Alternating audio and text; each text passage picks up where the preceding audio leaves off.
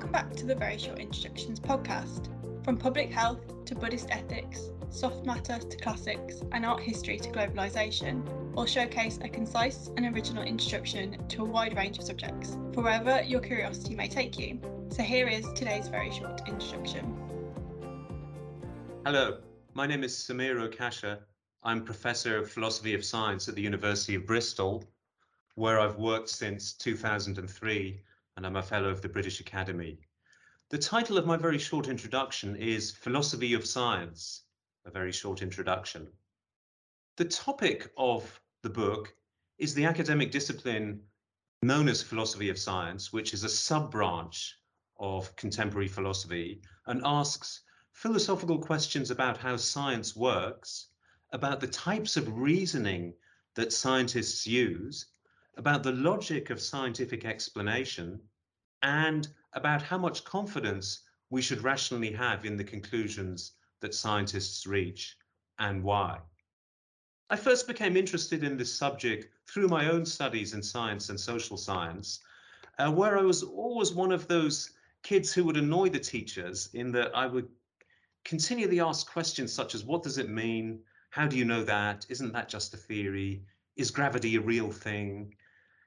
Questions of that sort, which very naturally drew me to philosophy. And then in my academic studies of philosophy, I became drawn to this rich intersection of philosophy and natural and social science, an intersection that has a rich history and is intimately bound up with the study of logic and of reasoning, which is another core part of philosophy.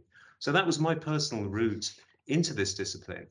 I'd like to touch on a few of the key aspects of the discipline of the philosophy of science that are covered in my book that I think everybody should know about.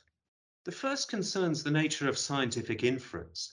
So if you think very abstractly about how science works, and you wanted to give a sort of simple one-sentence summary of how the scientific method works, then the answer would be something like this.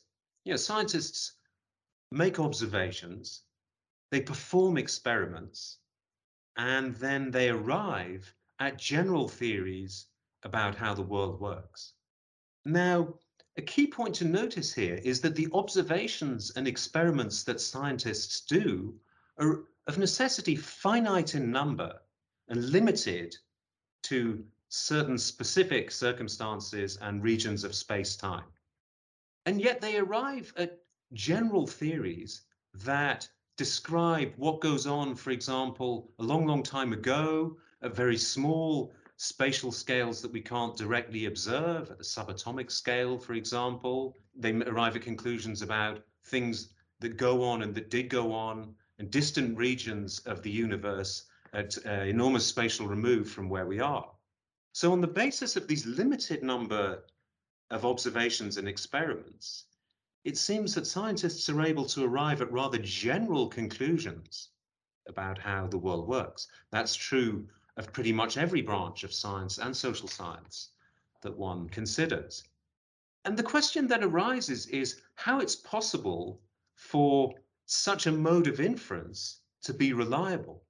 The crucial point to notice here is that pretty much all scientific inference is ultimately what we call inductive, which is to say it involves reasoning from some premises to a conclusion that goes beyond the premises. So that's to say that the premises do not literally guarantee the truth of the conclusion, as for example they do when we reason mathematically, where we use deductive reasoning. Now, the central role of induction in science is sometimes obscured by the way we talk. So you might read a sentence in a newspaper, for example, that says scientists have found experimental proof that genetically modified maize is safe for humans to eat. Now, what that means, that statement, is something like this. The scientists have tested the GM maize on lots and lots of different humans in different circumstances, found that none of them have come to any harm, and so have concluded that it's safe to eat. Now, strictly speaking, we should probably say that the scientists have found extremely good evidence for the statement that the maize is safe for humans to eat. Not that they have proved it, because in the strict sense of the word proof, in the sense, for example, in which we say we can prove Pythagoras' theorem, it's never really possible to prove the truth of a scientific conclusion from observations or experiments, given that the conclusion is typically general and the observations and the experiments are specific and finite in number. And this is one of the central problems in the philosophy of science, to reconcile the fact that scientific reasoning or scientific inference is inevitably inductive, takes us to conclusions that go beyond what the data say, with the fact that the best bits of modern science seem to be incredibly certain, and it would not seem sensible to doubt them simply on the grounds that the mode of reasoning that was used to arrive at them was inductive. But that is something of a puzzle or a paradox, given that inductive reasoning does not guarantee that the conclusion is true. It's possible in principle for inductive reasoning to take us from true premises to a false conclusion. So how could it be that scientific reasoning is essentially inductive in character, and yet the conclusions that scientists reach seem to be so reliable that we rely on them all the time in everyday life? Whenever you go in a car, whenever you go in a plane, whenever you use a gas stove, whenever you cross a bridge, you're relying on technological developments that are the fruit of modern science and that we repose incredible confidence in. So how could that be, given that the reasoning that led scientists to the theories that we use to build the bridge, to design the gas stove, to make the aeroplane fly, are general and were arrived at by inductive reasoning? That I think of as one of the very central questions in the philosophy of science. The second question I would like to broach is the question of scientific objectivity and the role of values in science, by which I mean moral and political values. One popular conception of science is the following. It says that the job of science is to discover what the world is like, and what we do with that knowledge is a different matter. It is a matter perhaps for public policy or something like that. So think of climate change. A natural thing to think of is this. Look, there's the question of whether or not man-made induced climate change is happening. And there's then the further question of, if it is, what we should do about it. The former question is a question for the climate change scientists. The latter question is a question for the policymakers.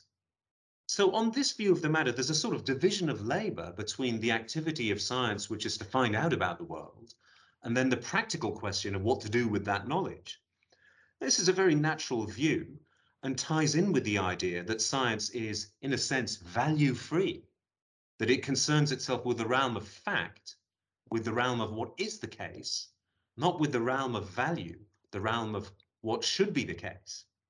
And that very natural thought itself ties in with a broader philosophical idea associated with the 18th century philosopher David Hume, which says that there's a logical gap between is and ought. So statements about what is the case can never tell us anything about what ought to be the case, Hume argued.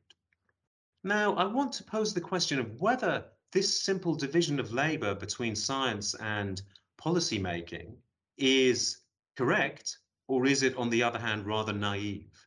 Opponents of the idea in question that I've just sketched, that says, look, the job of science is just to discover the facts, argue that it's naive because science and scientific discovery is value-laden in various ways, some of which are more subtle than others.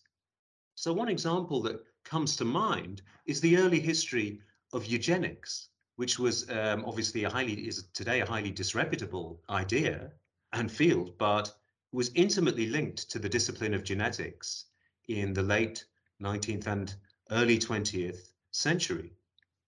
So think, for example, of what the Victorian scientists from about 1880s onwards argued in relation to the affliction that they called feeble-mindedness, which we would now think of most likely as mental illness of some sort or other. These Victorian scientists argued quite forcefully for the sterilization of the feeble-minded. Now, suppose someone said, applying what I just sketched a moment ago, look, they were mistaken in doing that. They strayed into the realm of public policy. Their job should just have been to study the facts. Now, to my mind, that would not really get to the heart of what was wrong with their view. Suppose they had just studied the facts, as we say in scare quotes, and just focused on understanding this so-called condition of feeble-mindedness and studying its inheritance through family lines of descent and so on, while leaving the question of whether the feeble-minded should be forcibly prevented from breeding or not to the policymakers. That still wouldn't be good enough, as I see it, because the problem is that they were using an inherently flawed category, the very scientific or purportedly scientific category of feeble-mindedness that they use isn't a real category at all. There is no such thing. So we see then that the very category that they used to try and describe the world was itself a value-laden category and reflected social and political assumptions and values of the time, and is a very category that we would reject today. So it's not so simple as saying, look, science should just describe the facts, the policymakers should then decide what to do, because the very categories that scientists use to try and describe, in scare quotes, the objective facts may themselves be contaminated or laden with social and political values. So that, I think, is one reason why we should be skeptical of the simple idea that the realm of science is that of objective fact. What to do with those facts is a question for policy. The intertwining of fact and value is sometimes quite pervasive and subtle. So my time is up. I hope what I've discussed has sparked your interest in the philosophy of science. I'd like to end by emphasizing that whether you've studied a lot of science, just a bit of science, or no science at all, the questions that philosophy of science raises are nonetheless very fascinating, mostly relatively accessible, and are perennial questions that everybody who's concerned with science, whether a scientist themselves or not, should engage with and will gain from thinking about. Thank you. Thank you for listening to the Very Short Introductions podcast. You can subscribe to our podcast on your favourite app, such as Apple or Spotify, to receive all of our episodes directly in your feed. All of our episodes, new and old, can also be found on SoundCloud and YouTube at Oxford Academic.